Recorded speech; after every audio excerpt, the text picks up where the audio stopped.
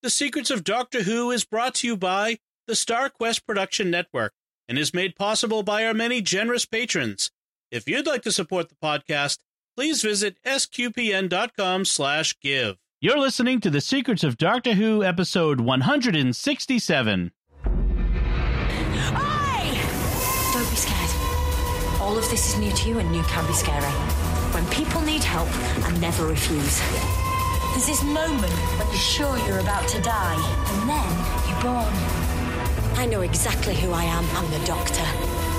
Ta-da! Ooh.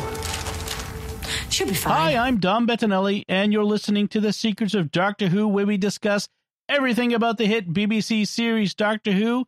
And today we're discussing the season finale of this latest series of Doctor Who called The Timeless Children. And joining me today on the panel are Jimmy Aiken. Hi, Jimmy. Howdy, Dom. And Father Corey Stika. Hi, Father Corey. How's it going? Very good. Thank you. So, folks, if you have not yet done so, you should please go to Apple Podcasts, Google Play, Stitcher, TuneIn, Spotify, iHeartRadio, or wherever you get podcasts from, and subscribe to the show. Be sure to keep subscribe to the show, because we got, even though the season is over, we've got a lot of great content coming your way, a lot of great episodes that we're looking at Classic Who and New Who, and a lot of good stuff coming. You don't want to miss any of it. If you're a Doctor Who fan, you're going to love it. So you can listen there, or you could go to our YouTube channel, our SQPN YouTube channel, and listen to all of our shows there as well. So, guys, it looks like it was the Cartmel master plan. Right? Basically, yeah. Before we get into the episode, I want to mention briefly something that I've talked about before, which is kind of how we get to this point, because Chibnall has established off camera that Gallifrey has been destroyed, and Chibnall has established off camera the Cyber Empire has been destroyed. And I've commented about I'm not wild about this destroying empires off stage and then having them come back, having us just told about this by characters afterwards. And it put me in mind of a play, or an account of a play, by Stephen Leacock. Stephen Leacock is one of my favorite humorists. He was a Canadian economist 100 years ago, but he also wrote humor on the side. And he has a book called Behind the Beyond, in which he satirizes a modern play. And the play itself is called Behind the Beyond. And during the course of this play, we meet a character named Lady Cecily, and between acts 2 and 3, she goes off to Switzerland and dies. So when we come back at the beginning of Act 3, all of a sudden Lady Cecily is dead. And Leacock describes the audience's reaction like this: "Lady Cecily dead. Everyone in the theater gasps. Dead. But what an unfair way to kill her. To face an open death on the stage in fair hand-to-hand acting is one thing, but this new system of dragging off characters to Switzerland between the acts and then returning and saying they're dead is quite another." And that's how I feel. I mean, don't drag Gallifrey and the Cyber Empire off to Switzerland and come back and tell us they're dead. Show it to us. Just thinking of the Cyber Empire, just to see some of that. I mean, they could have pulled a good story out of that, the whole cyber war and everything. Much less the master destroying Gallifrey. So, they did this once before, right? This was how the Time War. This is how Who returned to screen to the small screen was. Yeah. Oh, by the way, Gallifrey's gone. The Daleks are gone. And I wasn't a fan then, watching then, but I can imagine fans watching were kind of astounded that they would do this in between. Yeah, and they hinted there was going to be this big mysterious event, there had been this big mysterious event that we would eventually get more detail on. Mm-hmm. And then they gave that to us over the course of several years. We progressively learned more about it. By the 50th anniversary special, we saw the Time War itself. And so I'm more okay with that. But I don't get the feeling we're going to go back in the same way and explore exactly how the master killed single-handedly, apparently, everyone on Gallifrey, because he didn't appear to have any allies he was working with in this case. It's not like he brought in the Cybermen and had them kill everybody. He seems to have done it by himself. And I don't think we're going to get detail on that. I think that's just a throwaway for convenience to get us to this point, because Chibnall, I think, decided he didn't want Gallifrey around because it takes too much of the mystery out of the Doctor. Yeah, which is the reason they got rid of it in between anyway, was to make the Doctor more mysterious. He's the lone survivor of Krypton. Well, I really feel like the difference between how they started the series, because it was, they were starting the series in 2005 with a clean slate.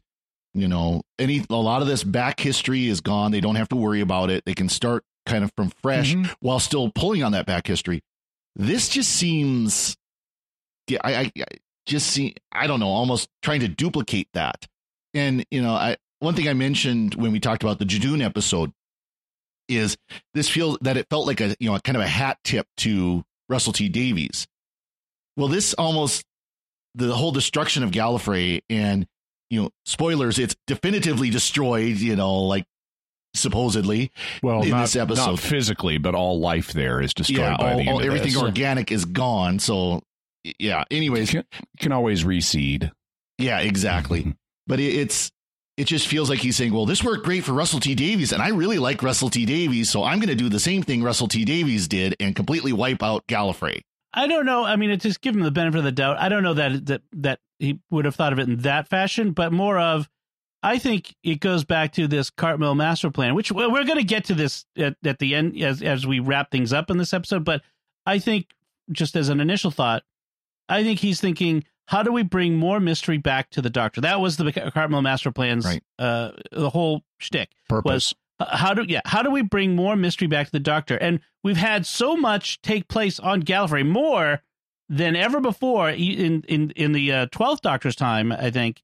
And then even, with the regeneration of the 10th Doctor, we had so much of Gallifrey keep entering into it that a lot of the mystery was gone. And you had the constant interaction with Gallifrey, and it's constantly sitting there. I think that's a scrupulous showrunner thing. I don't think I've never thought that Gallifrey demystified. I mean, I'm fine with having a more mysterious Doctor, so I'm fine with what they did in this episode. But I don't think knowing about Gallifrey or even seeing Gallifrey once every few seasons is a problem. I mean, like, for example, when we saw it at the end of the War Games, that was significant. I didn't think that deflated the Doctor. When we saw it in the Three Doctors, that was significant. That didn't deflate the Doctor. When we saw the Time Lords put Tom Baker on in Genesis of the Daleks, that involved Gallifrey and interaction. And we haven't even had anything like that in New Who. We've only ever in New Who had brief moments of the Doctor interacting with Gallifrey, and they've never sent him on a mission. He's never cooperated with them. Right. But I think with the 12th Doctor, Capaldi's Doctor, going to Gallifrey and interacting at a pretty in-depth level. Yeah, one episode. Well, it was several, but yeah. But I'm just thinking that the idea is probably to isolate the Doctor again. The Doctor is interesting when he or she is cut off from his or her people, and except that's what they're doing. Time machine. The Doctor can see his people anytime he wants. Right. Well, let's talk about this episode, and we'll, as we wrap things up, we'll come back to this topic, and especially the implications of what happens. So we begin with we pick up from last time. This is the second part of a two-parter. So we pick up with the Master having just come through the boundary to the boundary planet from Gallifrey, and now he's saying to the Doctor, all right, you need to come with me back to Gallifrey because to learn the truth that I've been hinting at since the first episode of the season. And you have to leave all the humans here behind permanently, to die at the hands of the Cybermen. And if you don't agree to this, I'm going to start shrinking them. I'll start using my compression weapon to shrink them down to nothing. Yeah, I like in the scene, I like when we get to see the two sides of the Master, where he's being bad, but not completely bad. And so even though he does not want them to come through, and is willing to use the tissue compression eliminator on them to get the Doctor to go along, as he's leaving, he says, "Good luck, humans." Yeah. And I like that. Just sort of reiterate, the master in this is the master like the master that Sacha Dhawan's master. Oh, yes, yeah. He is a lot like a little like Missy, but more like what's his name? Harold Saxon, the Saxon master, who is crazy, on the edge of losing it all the time. Where unlike the Roger Delgado master, unlike the classic Who masters, that we know, and so Missy was a little less. Has a Daffy Duck moment in this episode. Yes, he does. I mean, I enjoy his the Sacha Dhawan's master. I mean, it's really kind of manic and crazy. He's not quite as manic though as the John Sims master. Yeah, not as over the top. Right, and the last time we saw the John Sims master with the 12th Doctor, he was a lot less so. He was a lot more in control. So anyway, the humans. Go ahead. So the Doctor and the Master go through Stargate to get to Gallifrey, and then the Galactica does an atmospheric jump in. That's right. Over the algae planet. Right, and there's the cyber carrier, and the Cybermen regain the ship while the Graham and Yaz and their friends are running away from them. And then when the Master and the Doctor arrive in Gallifrey, the Master says, "Look upon my work, Doctor, and despair," which is a nice connection. Yeah. that's a quotation. He's adapted it a little, but it's a quotation from the poem Ozymandias by Percy Bysshe Shelley. And the Doctor's gonna at the end of the episode, the Doctor's gonna throw a Walt Whitman quote right back at him. So you have this Doctor Master poetry smackdown quotation duel over the course of this episode. Well, and we just saw Percy Shelley, who held the Cyberium not long ago. As coincidence? The first part of the 3-part series. Yeah. Well, I was wondering, is this a coincidence or just a happy coincidence, or was it intentional? I don't know. So the Master now reminisces about, being back on Gallifrey. Remember, Doctor, that's where we used to run through the streets when we were ditching class. And to escape from Barusa, who we know. Lord Barusa. Yep. Who was Barusa? Barusa was a Time Lord who was one of the Cardinals, and he was also like the mentor of the Doctor. Oh, okay. Was he Lord President at one point too? Yeah, I believe so. And then the Master sort of revels in all the death that he's caused. That sort of the crazy thing comes out, and he then warns the Doctor that, by the way, I know what you're thinking. I can see in your eyes. You're thinking about how you're going to try to save all your little human friends, and just stop it. And so we have we had TARDIS separation. Now we have Doctor separation, or companion separation from the Doctor. So that our classic plot devices are up here. Now Graham, meanwhile, comes up with the idea of the humans on board the cyber carrier putting on cyber armor and using that to sneak off the ship, which I'm glad someone points out. That armor is full of like body parts, right? Yeah, human remains. Yeah, but they say human remains, but they're not rotting in there. I mean, it's not skeletons and decomposed ick. It's just you got to take the host out of there, or you got to take the human part out. Right. But it should be. It might be a little bloody, I guess, but it won't be. Decay. Yeah, given how integrated they probably are, it's probably not a pleasant process.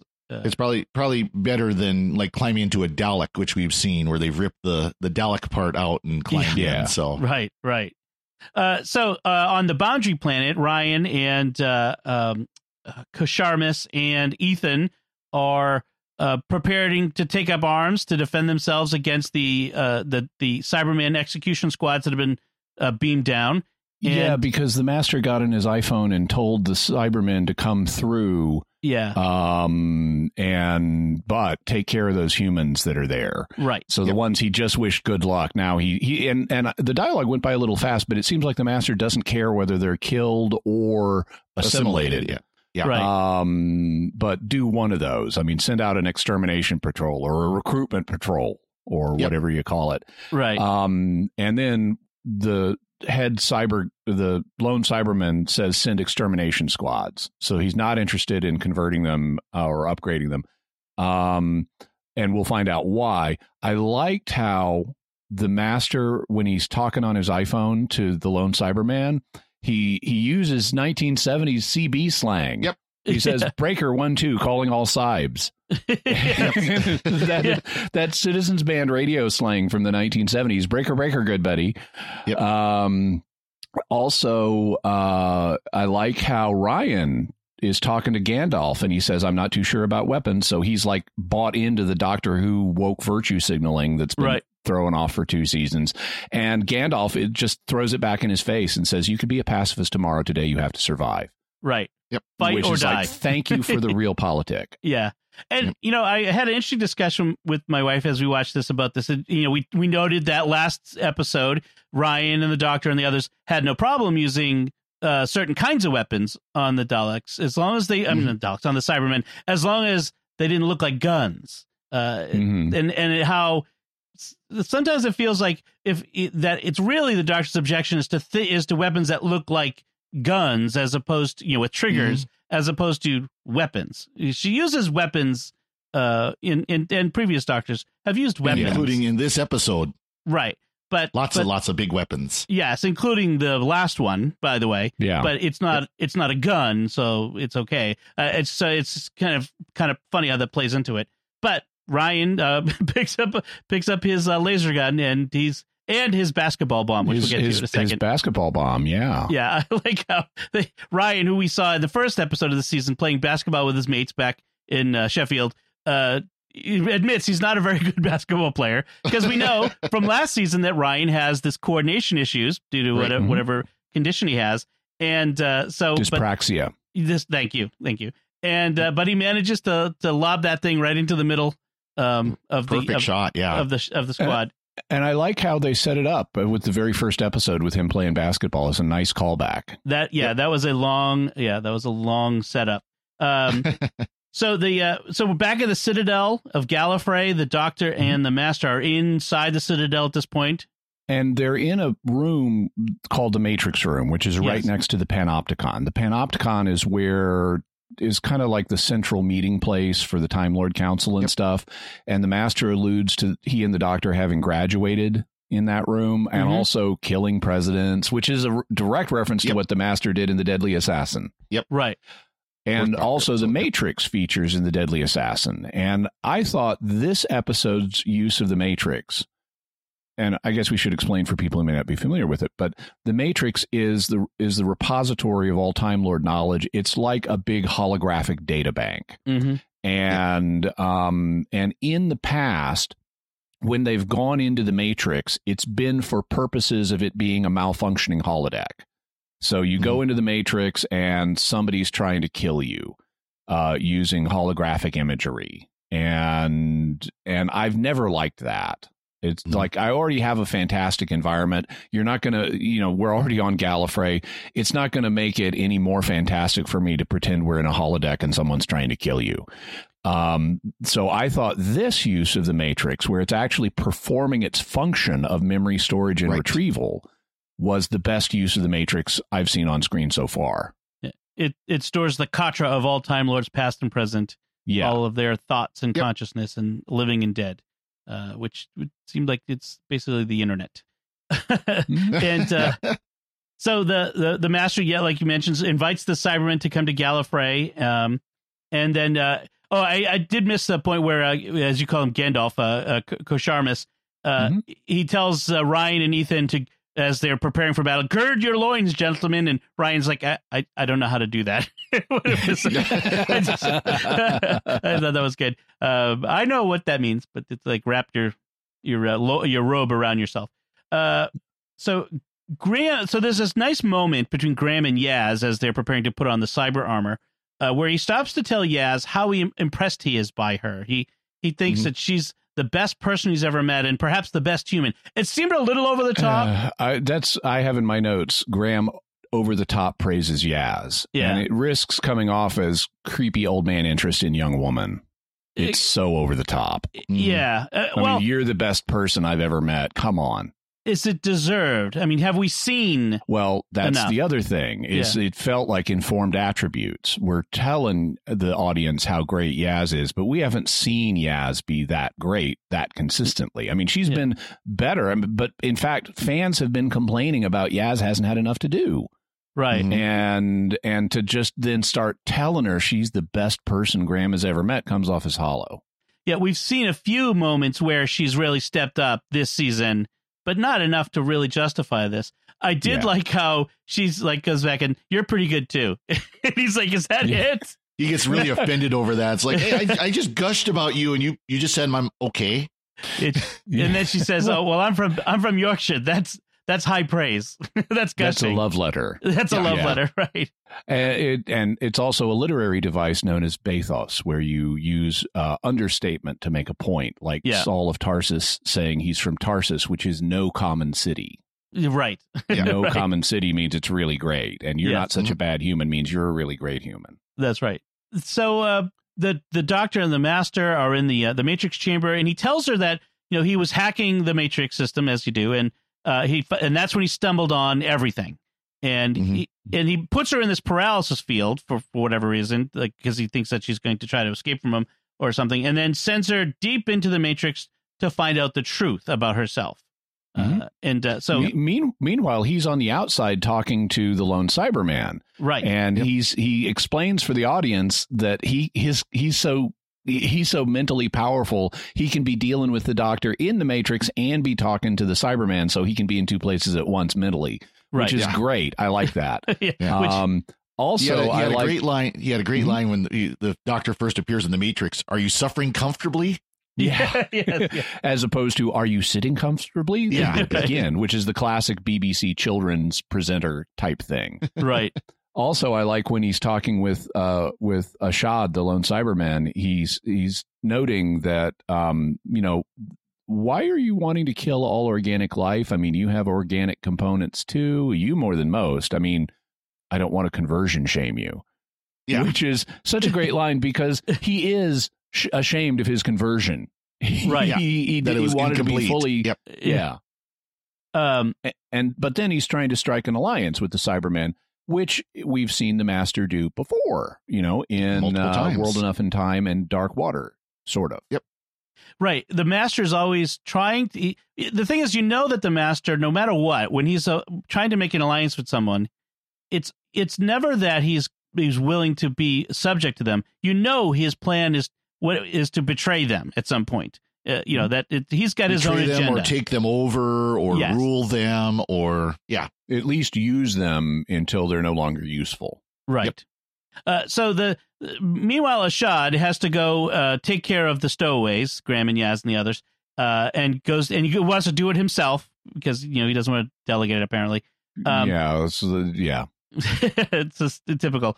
But he shows up in the room, and they're in the suits inside the stasis chambers, and we have this very creepy moment where he's staring at them, and you can see them staring out through the eye holes of the helmet, and he's like looking in it, and we haven't heard this. Like, was it Yaz who had the tear? Like the stress of it was causing like a tear to run down.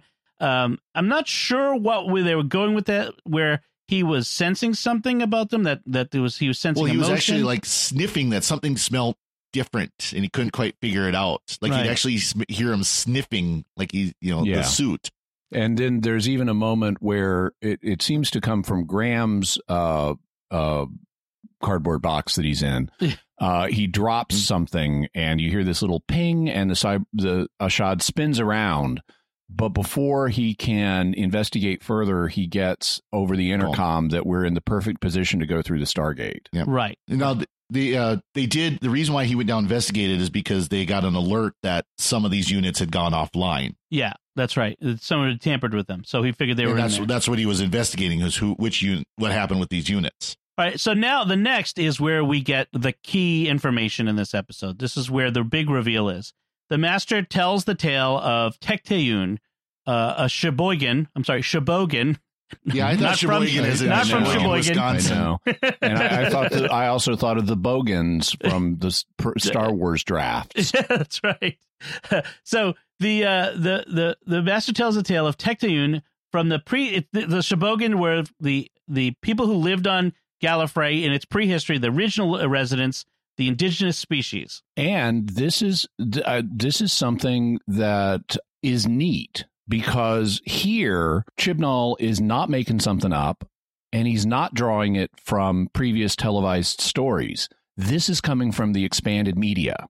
I went back and researched it, and when we've had the native non-Time Lords, the native Gallifreyans mentioned before on screen, the word Shibogan is never used in the previous scripts. I looked up on TARDIS Wikia for the Shibogans, and there's bunches of references in the spinoff media, and they even list some TV stories where they're mentioned, but I went and looked at the transcripts of those TV stories, and they're never called the Shibogans in those. So this is Chibnall taking something from the spinoff media and elevating it to on-screen presence.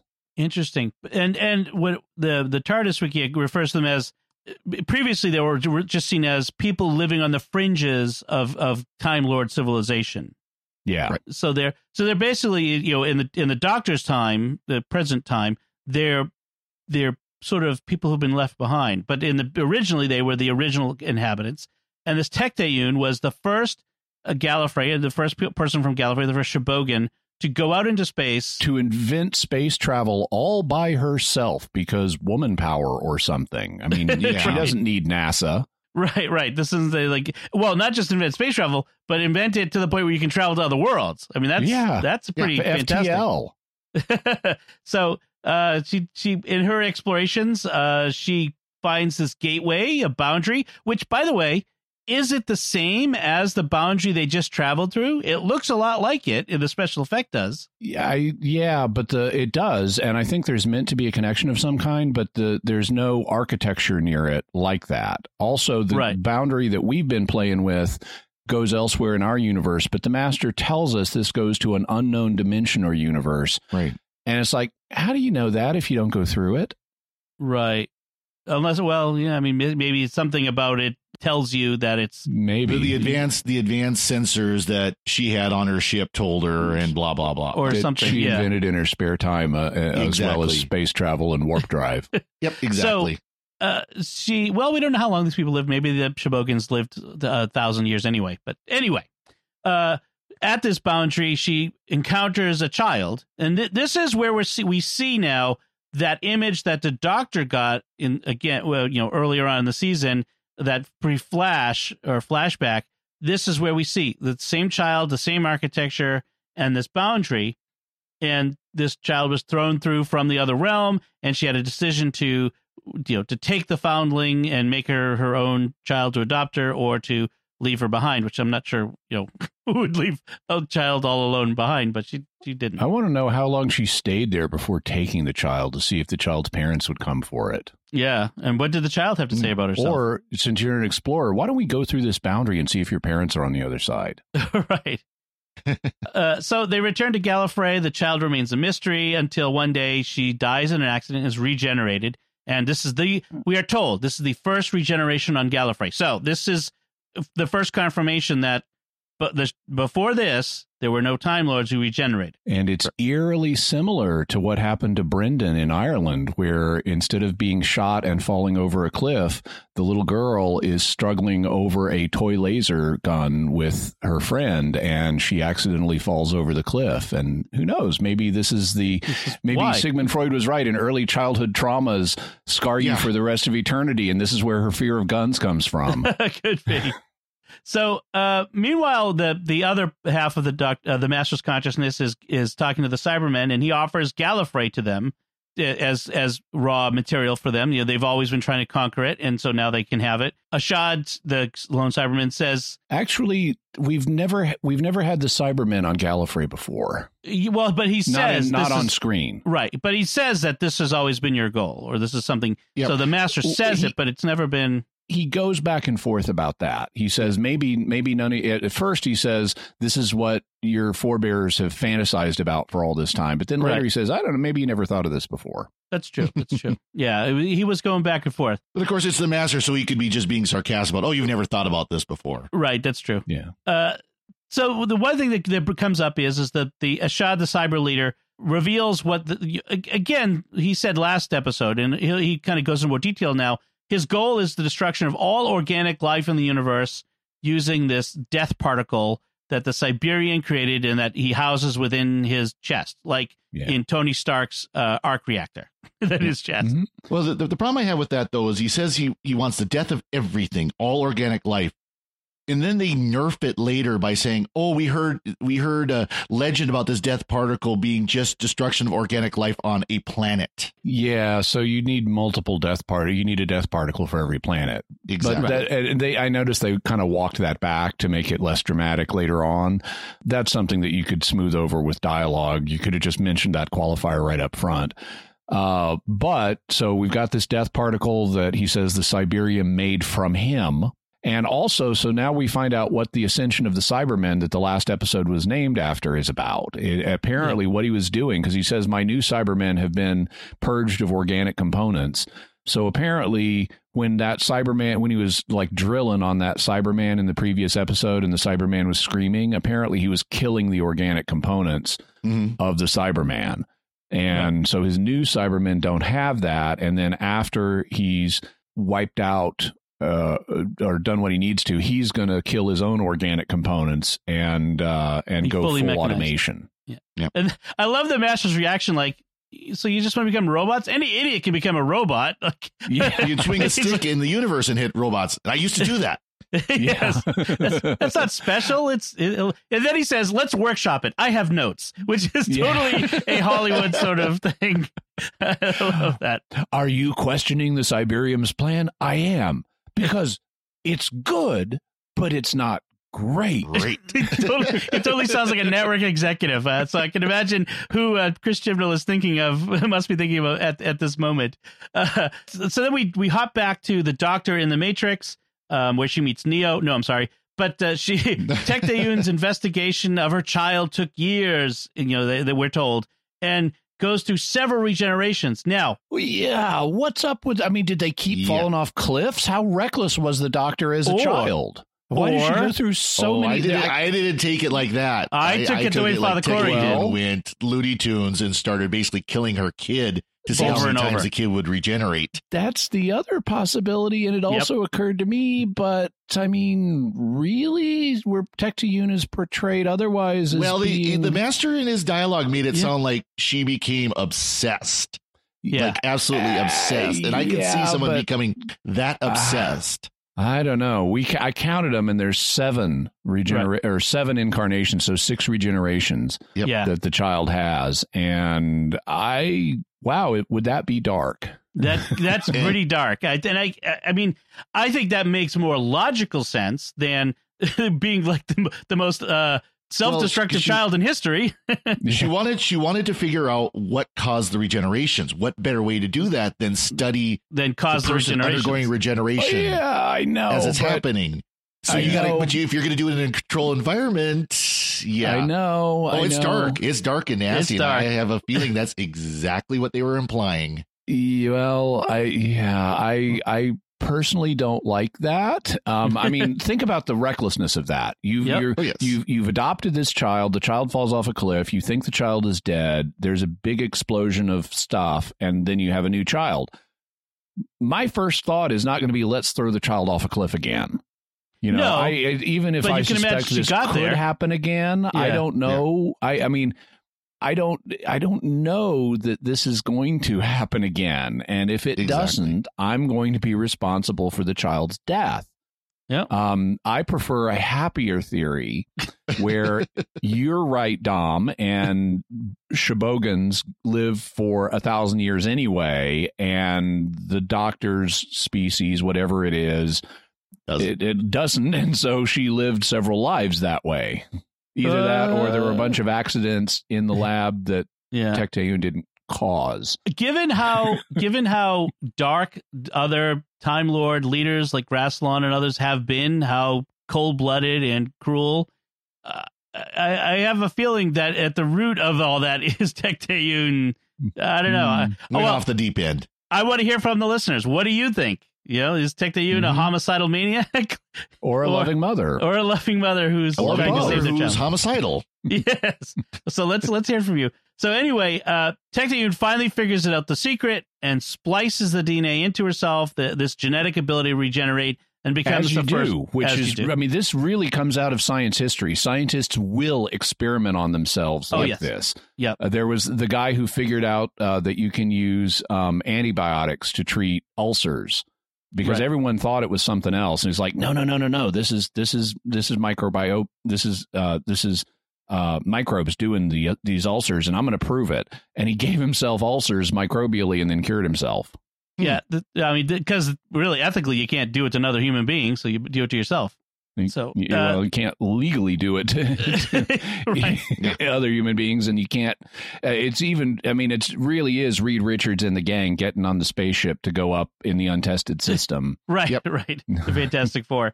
So Gallifrey, the Master says, becomes a self-appointed ruling elite over the universe. They artificially restricted the number of regenerations to 12. That's something we talked about last time. And that's also well in the spinoff media. But then it's because we've on screen from the 5 Doctors forward, we've known they could give additional cycles of regenerations. And in the spinoff media, it's been well discussed that this was artificial. We talked about Trial of Elyard, where that comes up. Right. Yes, in the Big Finish production. Big Finish. So, and they kept the secret of the Timeless Child to themselves. And then the Master tells her what we already knew, which is the Doctor is the Timeless Child. So and blows her mind. Which that's the reference to something that's coming up. Yeah, and we'll talk about the implications of all this again, like I said at the end. So, but back on the Boundary Planet, Ryan and the others, Ethan and Gandalf, are running through the maze of tents to hide from the Cybermen. I'm not sure why the Cybermen don't just knock down all the tents, but that's okay. And Ethan is captured, and they think he's about to get killed. That they're gonna, because they can't get to him in time. And they hear all these shots, and then it turns out that half of the Cybermen that were holding him were actually Graham and Yaz and the others who showed up in their suits and took out the Cybermen holding Ethan. The Master, this was a surprise to me. And I like how after they take them out, Graham gets a comedic line of because Yaz has pulled off her helmet and says, "Does it make sense now?" And then Graham is like tugging on his, and he says, "Yaz, I can't get this hat off." So the Master is with Ashad on the cyber carrier, meets him, confronts him, and suddenly minimizes him, compresses him. Out of the blue. It's set up, though, because he says, "Come on, Cyberium, show us some leg. What do you really look like?" Right. And Ashad says, "The Cyberium won't leave me as long as I'm alive." And so he turns his back and says, "Oh, okay. Thwam!" And he shrinks him. Yep. And then I love how a minute later it's like, "Oh, I should have said somebody needs to cut you down to size. I'll use it next time." That was missed his chance for a quick line. Yeah, that was great. Oh, because we always do that, right? You always think of the great line you should have said in the moment and just later. Yeah. But I thought it was a sudden this is the end of Ashad's storyline. No more Ashad. No more of his plan. Yeah. No more information about who he was or what he was all about. It's just boom. And it was sudden and shocking. I would think it was completely fitting, and it was, because you can see the Master's wheels were turning. It's like, oh, you've got something more powerful that you have, and I want. I will get it from you. And from a story perspective, it's time in this story to move to the Master's plan. That's really what this is about. So he now plays Let's Make a Deal with the Cyberium. Well, before he does that, I like this moment where he picks up the little toy figure now. And he's like, "Well, I really thought that would activate the death particle," and he kind of is disappointed that he didn't die in that moment. Exactly. He says he would have been okay with it, but here we all are still alive. Right. So it's part of the Master madness of I am kind of suicidal, but I'm also, if I'm not going to die, I'm going to dominate. Yes, exactly. So you were saying, Jimmy, the next thing it's. Yeah, so he plays Let's Make a Deal with the Cyberium, and the Cyberium gets on board with this because he says, "Look, I've got all the knowledge of the Matrix, you've got all the knowledge of the Cybermen, let's get together and make cyber babies." And and so the Cyberium goes into him, and this is when he has his Daffy Duck moment. Right. Where he's just freaking out in a Daffy Duck ooh way. Kind of dancing around, and yeah. Also, I noticed the fickleness of the Cyberium. Yeah. Because originally the Cyberium was on board. Well, originally we don't know, but when the Cyberium was working with Ashad, it was like wanting to kill all organic life. But now it's on board with the Master's plan of let's not kill all organic life, but let's dominate anyway. Well, and then when it was with Shelley, it was like, I don't want to be part of the Cybermen at all. Right. And but I was thinking about back to Shelley and when the Cyberium was out of him for the first time, the Cyberium seems to not really have much agency. It seems to be an artificial intelligence that is slaved to whatever actual intelligence it's inhabiting. And so when it's in Shelley, it doesn't want to be part of the Cybermen. Then it doesn't know whether to go with the Doctor or Ashad. It could go with either one. Yep. And then when it goes with Ashad, it adopts Ashad's ideology of we're going to kill all organic life because he's ashamed of being organic. And then when it goes into the Master, it's like, no, we're not going to kill all organic life. We're going to dominate it instead. And so it seems to just be an AI that is not like Skynet that rules everything. It genuinely serves whoever's in charge of it. Well, I really got kind of the impression that it's meant to be kind of basically a self-aware database, if you will, where it's artificial intelligence, but it's artificial intelligence for the purpose of distributing information, all the information it has stored within it. Right. It doesn't actually act on its own. Well, except when it does. It is an intelligence. It's artificial intelligence. So I think it's more than just Google that stores information. No, what I mean though is it's not going to have its own agenda, ideas and plans. It's like, okay, I'm going to help you get your plans put in place as easily and quickly as possible. Right. But it doesn't have any of its own self plans for world domination or anything like that. Right. It's just like, you want information? Here it is. And here's more. And here's more. Yeah, and it'll help develop strategy for you, but you're the general setting the strategic goals. Yeah, exactly. So back in the Matrix, the Doctor, tells the Master, it's all lies. And he says, no, for the first time ever, it's the truth. And then he's enraged. He rages at her that what really makes him mad is that everything he is, all that he is because there's a piece of her in him. The fact that all that he is as the Master, as a Time Lord, as a regenerator, is because part of the Doctor makes it possible. And that's what really has put him even more over the edge than he normally is. Yeah. And this I thought was nice because this is so devastating to him. He assumes it's going to be devastating to her, too. Right. Which in the end, it's not going to be once she has a chance to deal. But he's assuming, oh, this was devastating to me to learn it's all because of you. And so he assumes she's going to be devastated as well. But because he always wants to bring the Doctor down to his level. That's a long-standing pattern with the Master. Also, I thought it did a nice job of explaining why the Master would want to destroy Gallifrey. Because remember, when we first got this concept that he was the one that did it, I said, it's going to be hard to come up with something that will make sense for we understand why the Master would want to do that and how that would be justified in his eyes. What secret would be so bad?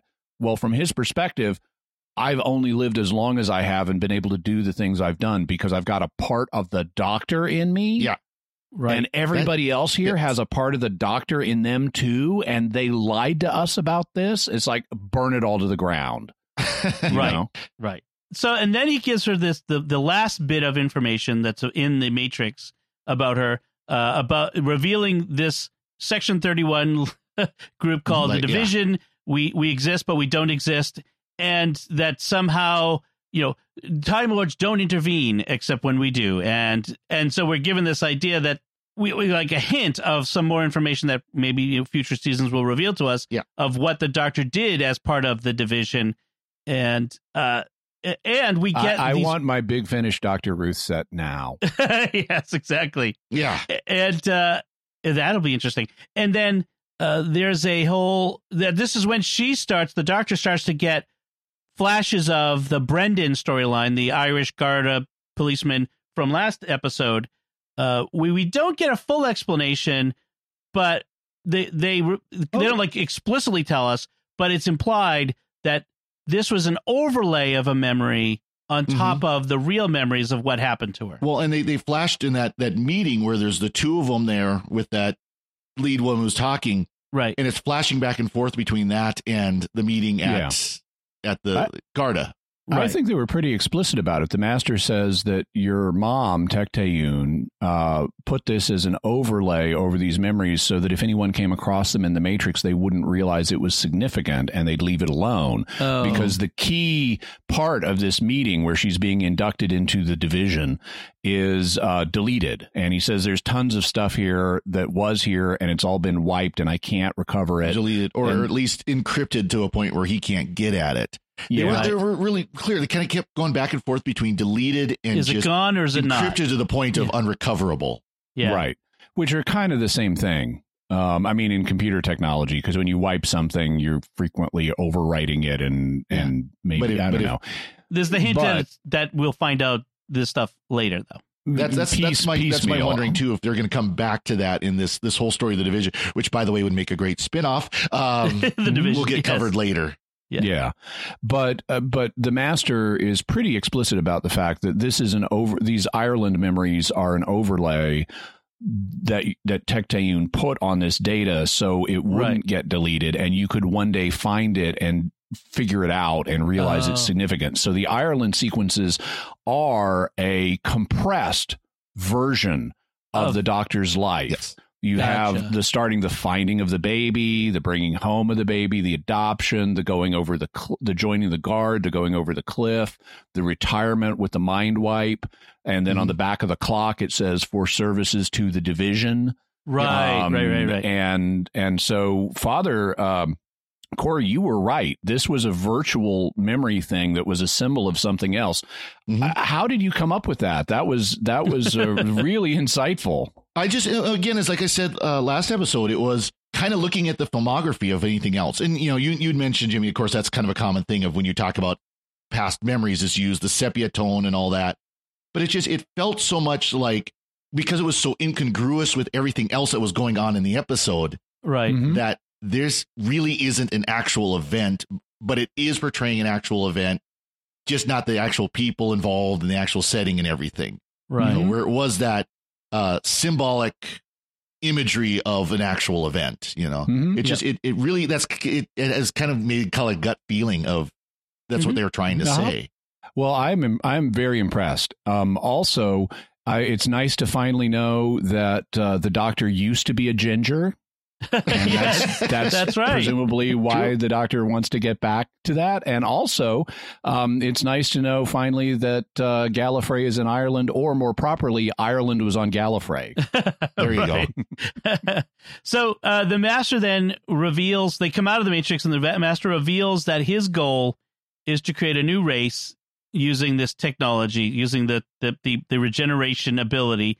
And he regenerates Time Lord bodies from all the Time Lords he killed in cyber armor with the ability, so they have the ability to repair. So if a Cyberman gets shot and dies, he regenerates and is alive again, able to fight again. Yeah. So how did he kill them without them regenerating and still have the bodies intact? That's a good question. They don't really say anything about that. With their regeneration cycles intact and maybe even restored to unlimited status. That's the thing. And, you know, maybe the understanding of what allowed them to regenerate was it allowed him to find a way to turn it off for him to kill them. So perhaps, and then turn it back on. You know, just kind of top of the head thought, this could be the loophole they're going to use to bring the Time Lords back someday. Right. To get them out of the cyber armor. Yeah. Yep. But by the way, notice this is exactly what Missy did in Dark Water and Death in Heaven, where she used human corpses to make a cyber army. Yeah. This is the same thing, only now we're not giving the army to the Doctor to do with what he wants. Now we're keeping it for ourselves. And he calls them cyber masters, which is, you know, and he throws in the Doctor's face that they're born from you. That you are the root of all of these. That they're your children in a sense. Born from you, but led by me. How does it feel? Meanwhile, the rest of the humans they come through the boundary. I like this moment where the Graham's sort of like, okay, you know, someone, you know, one of us is going to have to, you know, approach this, see what happens, and Yaz just walks through it. Like she just like, nope, I'm going, boom, and goes right through it. So at least we're having retroactively her living out this praise that Graham gave her. I hate to say it, but I think that whole speech by Graham was to set up that moment. Probably. I think it was also to inform the audience of what a great person Yaz is, despite the fact she's perceived as not having much to do. That's probably true too. So the Doctor in the Matrix sees Dr. Ruth comes to her, and that she's having this identity crisis, and the doctor, have you ever been limited by who you were before? Like the Dr. Ruth is kind of bucking her up, telling her, hey, you've got this, and I wonder, is it really Dr. Ruth, or is it just the Matrix talking to her, or the Doctor's own consciousness? I think it pretty much was just like a Matrix construction of Dr. Ruth. It wasn't actually Dr. Ruth herself. Yeah. Okay. But I think it's the Matrix manifesting, because it's a mental environment. And so I think it's the Matrix manifesting the part of the Doctor that was Ruth. And it's just an externalization of the Doctor's own thought process of what would this part of me have said. And then we get this great moment where the Doctor realizes that the way to get out of the Matrix, like the Matrix blew her mind, but now she's going to blow the Matrix's mind. And she does it with blasting it with all her memories, all of them that she has. Well, then there was a reference of that she'd fought the Matrix before, and of course we saw that Trial of the Time Lord, right? Mm-hmm. Also the Deadly Assassin. So then we get this great montage, very quick, of all of these memories, including a brief flash of the Fourth Doctor with all of the faces from that. Like, remember we talked about this before. Morbius Doctors. Yes, the Morbius Doctors. They are all canon now, which was the original intent. Yeah. I love the comment I saw online is, boy, Chris Chibnall went through a lot of work this season to canonize the Morbius Doctors. Good on him. And we get a bit of the classic Doctor Who theme there as that wraps up too. I like that. Yeah. Well, it's I went through step by step, and there's lots and lots and lots and lots of people on here. There's lots of scenes from the Chris Chibnall era of Doctor Who, but you see all the Masters, you see all the Doctors, you see a bunch of the companions, you see villains. It's tons of them. You see the Kablam robot. Right. Some of these are like literally one frame. You see just a person flash on for one frame. Bunch of classic Who enemies like this. Zygons, classic Zygons, and things like that. So it's pretty impressive the clips they pulled together. Giant colorized, by the way. The first and second Doctor, those were colorized. Oh, right. One of the best ways to watch this is depending. So I was initially watching it streaming, and the streaming application wouldn't let me step through it a piece at a time. Right. And obviously it's not out on DVD or Blu-ray yet. But a good way to watch it, if you want to watch it in depth, is there are clips of it already on YouTube. So you can watch it there and then put it on quarter speed. Right. And watch it at quarter speed on YouTube in the settings, and it'll make it much easier to process. Also, there is a dissected list. I'm not sure they got everything, but there is a dissected list on the page for the Timeless Children on TARDIS Wikia. I can imagine the continuity list on that. Yeah, that's where it is. It's in the continuity list, and it's huge. They even note this has more reuse of on-screen media than any prior episode. It's like, you think? Yeah, exactly. So as the Doctor is breaking out of the Matrix and regaining consciousness, that's when the companions show up in the Matrix room, and the Doctor has to stop the new race of Cyber Masters, which have this great costume now that the Master's given them, which combines both the that fan-like thing that the Time Lords have above them and the cyber armor. And they plan to blow up the cyber carrier. That's their first step. But the Doctor knows it's not enough. They need the death particle, of course. The Chekhov's death particle has to be used. And so the humans go aboard the cyber carrier to set the explosives. And the Doctor finds Mini Ashad. And, of course, this was a trap laid by the Master. He led her to it. Because he wants to reduce the Doctor to his level. He's okay with dying if that happens. He just wants to pull the Doctor down. And if not, he wants to dominate. And so the Doctor challenges him to a one-on-one face-off in the Matrix chamber. Of course, they set all these bombs on timers. And, of course, for plot reasons, they malfunction and now they have to run to get off the cyber carrier instead of having plenty of time to saunter off of it. And somehow they're able to just walk off of the cyber carrier in time, and everything goes boom. Yes, right above them. I love how Graham turns to Gandalf and says, "Thanks for the warning," and he says, "You're alive, aren't you?" Yeah, that's right. The cyber carrier blows up. The Doctor takes them to a classic TARDIS. Not her TARDIS.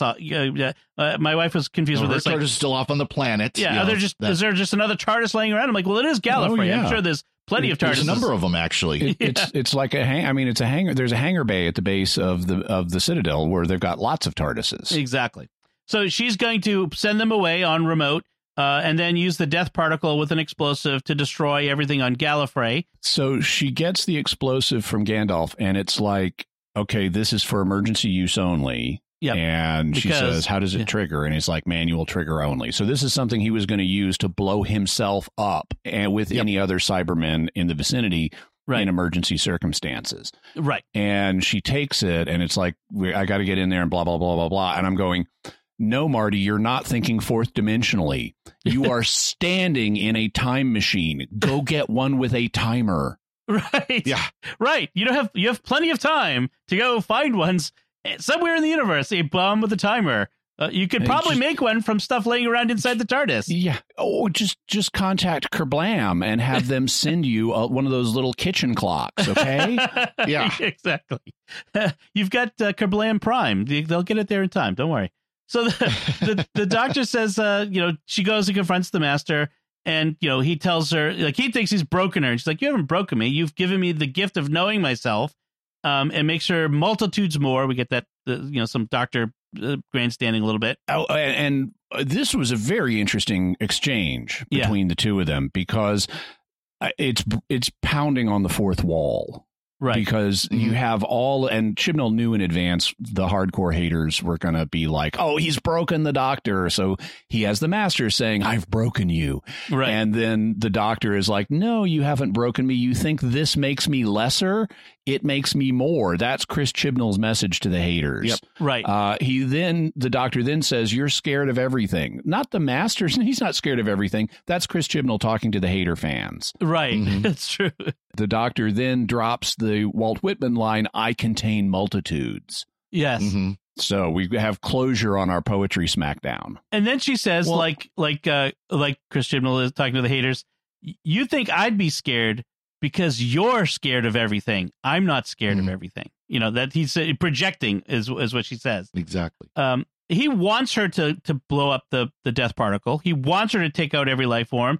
She started all of this, he says, with her weird DNA, and now she'll have to finish it. And you may have made me, but I have destroyed you, he says. Become death, become me. Destroyer of I become death, destroyer of worlds. Yep. That line as well. Thank you, Bhagavad Gita and Robert Oppenheimer. Exactly. So, but then Koshamas shows up, the Gandalf figure. He takes the explosive from her to do the deed himself, and she runs for the TARDIS. While the Master of the Cybermen stand there and let it happen. Like, what? Shooty, bang, bang?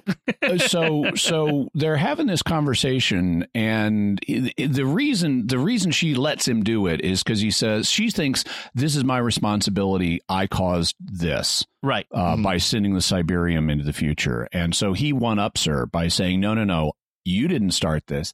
I started this. I was part of the resistance group that sent it back in time, but we didn't send it far enough. Yeah. And so consequently, I need to take responsibility for this. And she's willing to let him do that. And then he says, run, Doctor. And immediately she gets behind him. And that's when so that's how she gets away. Yeah. Because she immediately gets behind him to run out the door. I'm going to guess that they should have sent the Terminator back in time to like maybe the middle of a sun, or like maybe not to Earth. That might have been better. Anyway, the TARDIS, the spare TARDIS that the fam is in, it shows up in a 21st century Earth neighborhood in London or Yorkshire, presumably, disguised as a house. Nobody notices the new house on the block. So that's the perception filter working as well. Oh, okay. That could be. Yeah. You just kind of happen to notice, oh, there's a house there. Okay. We should note though that the Doctor, or Koshamis has a confrontation with the Master, and he does get shot, but then we see his thumb press the button anyway. Right. And there's this massive detonation of the death particle that now should sterilize Gallifrey, including all of the corpses the Master had on ice. Right. That's true. That might not be the way they get back. Anyway, until the next retcon, of course. Of course. Yeah. The Doctor had, before that, was able to get aboard yet another TARDIS, which she leaves disguised as a tree back on that planet where her TARDIS is. So thankfully, she gets her old TARDIS back, and she talks like to it nicely. Well, to spend all eternity in this place, not a bad way to go. Yeah, as a tree. Talking to the TARDIS as she's walking out. Oh, and also says, good chameleon circuit. Yeah. Yeah. The Judoon, so she's in the TARDIS, she's getting ready to go reunite with the fam, and suddenly the Judoon transmat into the TARDIS, which is Cold remarkable. Cases Unit. Yes. Yep. They call her a fugitive, sends her to life imprisonment, put her in a jail, and she does the 10th Doctor thing. What? Like over and over again, which is great. And did you notice the jail she's in? It's Shada, the Time Lord prison facility. Yes. And so they may have sent her back in time because they were supposed to drop her off to their client at the facility. And so she may have gone back in time to when Time Lords are still alive. Right. Interesting. So that's where the episode ends. They've already announced that the next episode will be sometime Christmas, New Year's. So we'll find out what's going on with that TARDIS somewhere around Christmas, New Year's. Oh, good. Or that prison. So, and it's called Revolution of the Daleks. In case you can't tell who the bad guy is going to be in that episode. More Cybermen? Exactly. I had enough Cybermen. Okay. I guess Daleks are going to be the Christmas, New Year's enemy. Yeah. So let's talk about the implications and perhaps a little bit of the future. Although next week, I should point out, we're going to have an episode where we look back at the whole season and kind of give our thoughts across the season. But some of the implications raised by this episode. I've got a bunch to say, but I'm going to save a bunch of it for next episode. By the way, before we depart from the notes on this episode, I liked during part of the Matrix sequence where the Doctor and the Master are outside, but they've grayed out the background except for the two central figures. So you see the Doctor and the Master in color, but they're against this landscape with grass and on a hill that's gray, right? Which is just a nice subtle touch to communicate the unreality of this. In terms of the overall thing, so I'm pleased. I have always been a fan of the idea that there were incarnations before William Hartnell. I think that was clearly implied. I have not been a fan of the 12 regeneration limit.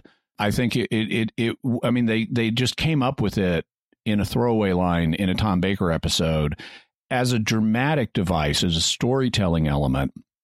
I thought, well, okay, it has very little impact on the current cycle of then Classic Who because we're in the fourth incarnation. Right. Now, since we saw 8 in the 8 previous incarnations in the brain of Morbius, you could say, oh, Tom Baker is the 12th. So we're about to have the last regeneration. And they could have tried to milk drama out of it at that time. Right. And they didn't. They just kind of ignored it, They ignored it. And then in the Peter Davison era for the 5 Doctors, they established, they immediately took the edge off because they said Time Lords could give the Master a whole new cycle of regenerations if they wanted. And so, okay, obviously then, whenever the series gets to the final Doctor, we're going to know exactly how they're going to solve this problem. Don't because worry, they're not going to... That'll happen in 50 years. I mean, we won't have to worry about that anytime soon. Yeah, so it made no impact basically on the drama at the time. The place it would make drama is when you get to that final incarnation, but then we already know how they're going to solve it. They're going to give them a new cycle of regenerations.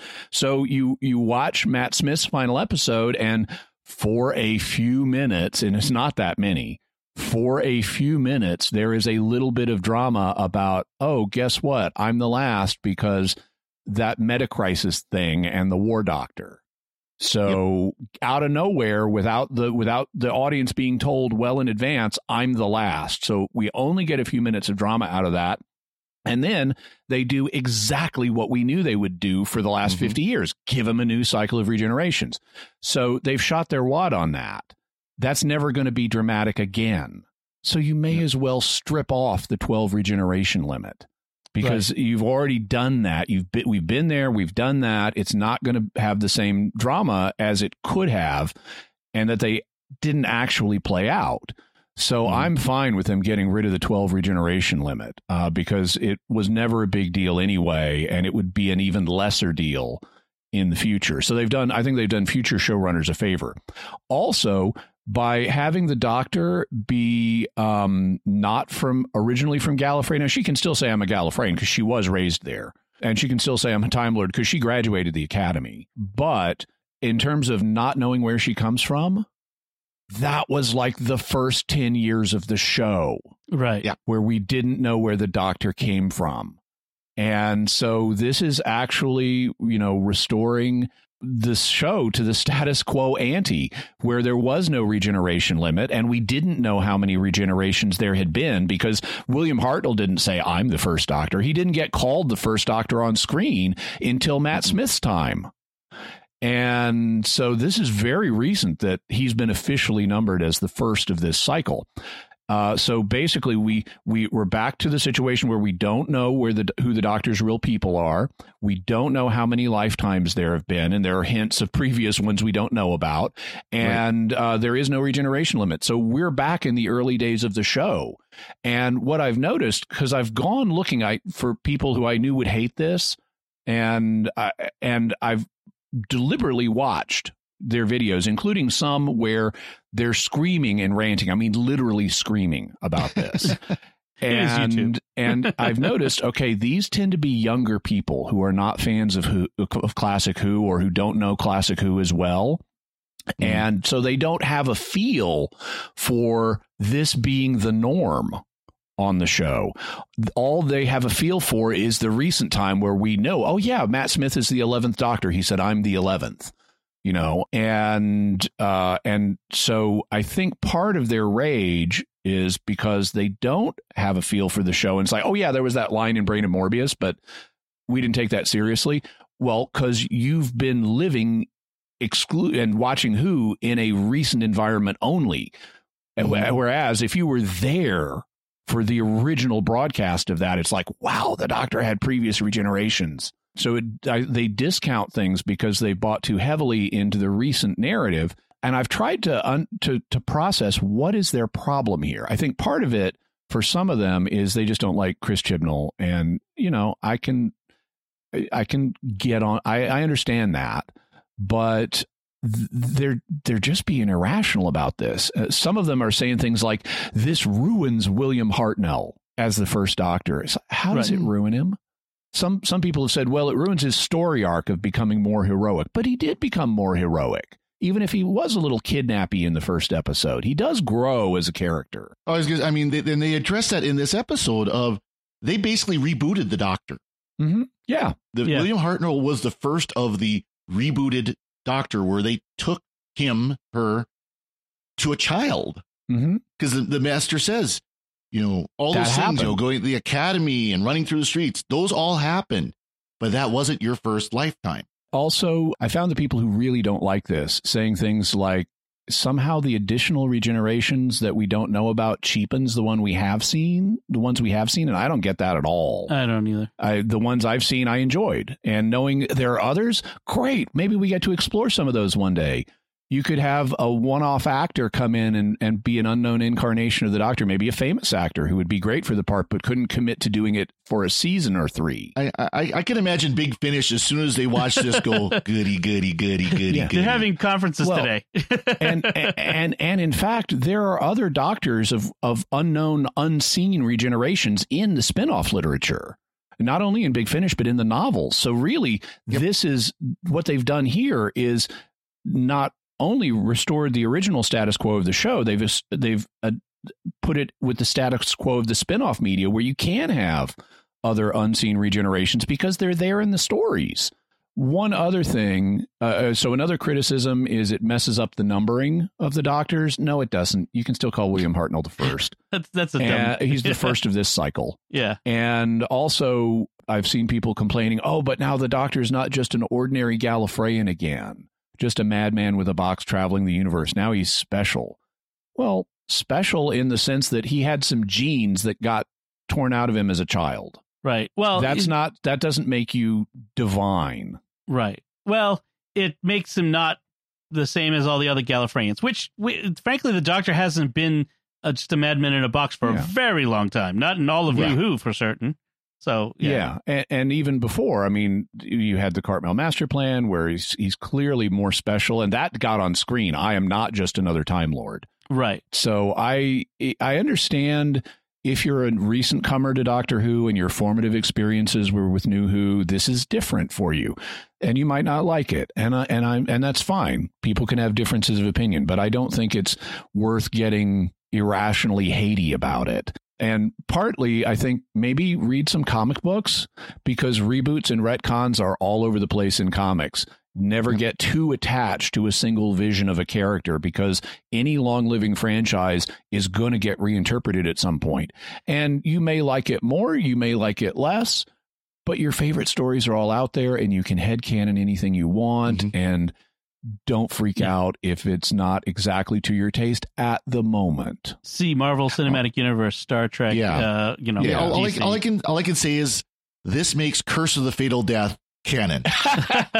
Missy already did that. I know. And there is a line in one of the Missy Big Finish sets where Michelle Gomez is saying, "I'm not climbing through any more sewer pipes." There was quite enough of that on Tercerus. Which, by the way, if you haven't seen that was a 1999 Red Nose Day, they call it, the charity telethon for children, children's charities, and it was Rowan Atkinson was the Doctor, the first one in this of 5, something like that. 5. Finishing with Joanna Lumley, if you've seen Absolutely Fabulous, you know who she is. Yeah, and Hugh Grant too, right? Hugh Grant was one. Richard E. Grant, But doesn't this make Grand Moff Tarkin also potentially canon? They covered him in another way. Stephen Moffat did in the novel for Day of the Doctor. Right, that's right. But to me, I don't like that explanation. In my head, Peter Cushing is the Doctor in an alternate version, and maybe a previous regeneration. I don't know. Yeah. By the way, one other thing I had thought about that this ruins William Hartnell is, what would William Hartnell think about that? Yeah. The idea there were after they introduced Patrick Troughton and replace him, the idea there were people before me playing this part, how does that ruin my time? Right. No. It doesn't. All right. We need to bring things to a close here. This was a great discussion. We have feedback. I'm going to save that for next week because it probably goes with whatever feedback we'll get this week as well. So we'll cover all of your great feedback next time. But this is a great discussion. And like I said, we'll be back next time. But first, I want to take a moment to thank our patrons who make it possible for us to create The Secrets of Doctor Who, including this time Kim L., Michael S., Craig C., Christian C., and Mary N. Their generous donations at sqpn.com/give make it possible for us to continue The Secrets of Doctor Who and all the shows at StarQuest. You can join them by visiting sqpn.com/give. So that's it from us. What do you think of this season finale, The Timeless Children, and all of its implications? Let us know. And I'd also like to hear from you what your take is on this season, and we'll incorporate that feedback into next week's show as we have our discussion looking back on the whole season. So you can go to sqpn.com/Doctor Who or the Secrets of Doctor Who Facebook page to leave comments. You can send us an email to doctorwho@sqpn.com. And we'll be back next time when we'll be discussing that retrospective of the season and your feedback on it. Until then, Father Corey Stika, thank you for joining me and sharing The Secrets of Doctor Who. No, thank you, Dom. And Jimmy Aitken, thank you as well. Thanks, Dom. And once again, I'm Dom Bettinelli. Thank you for listening to The Secrets of Doctor Who on StarQuest. And remember, be brave, be swift, and most of all, be lucky.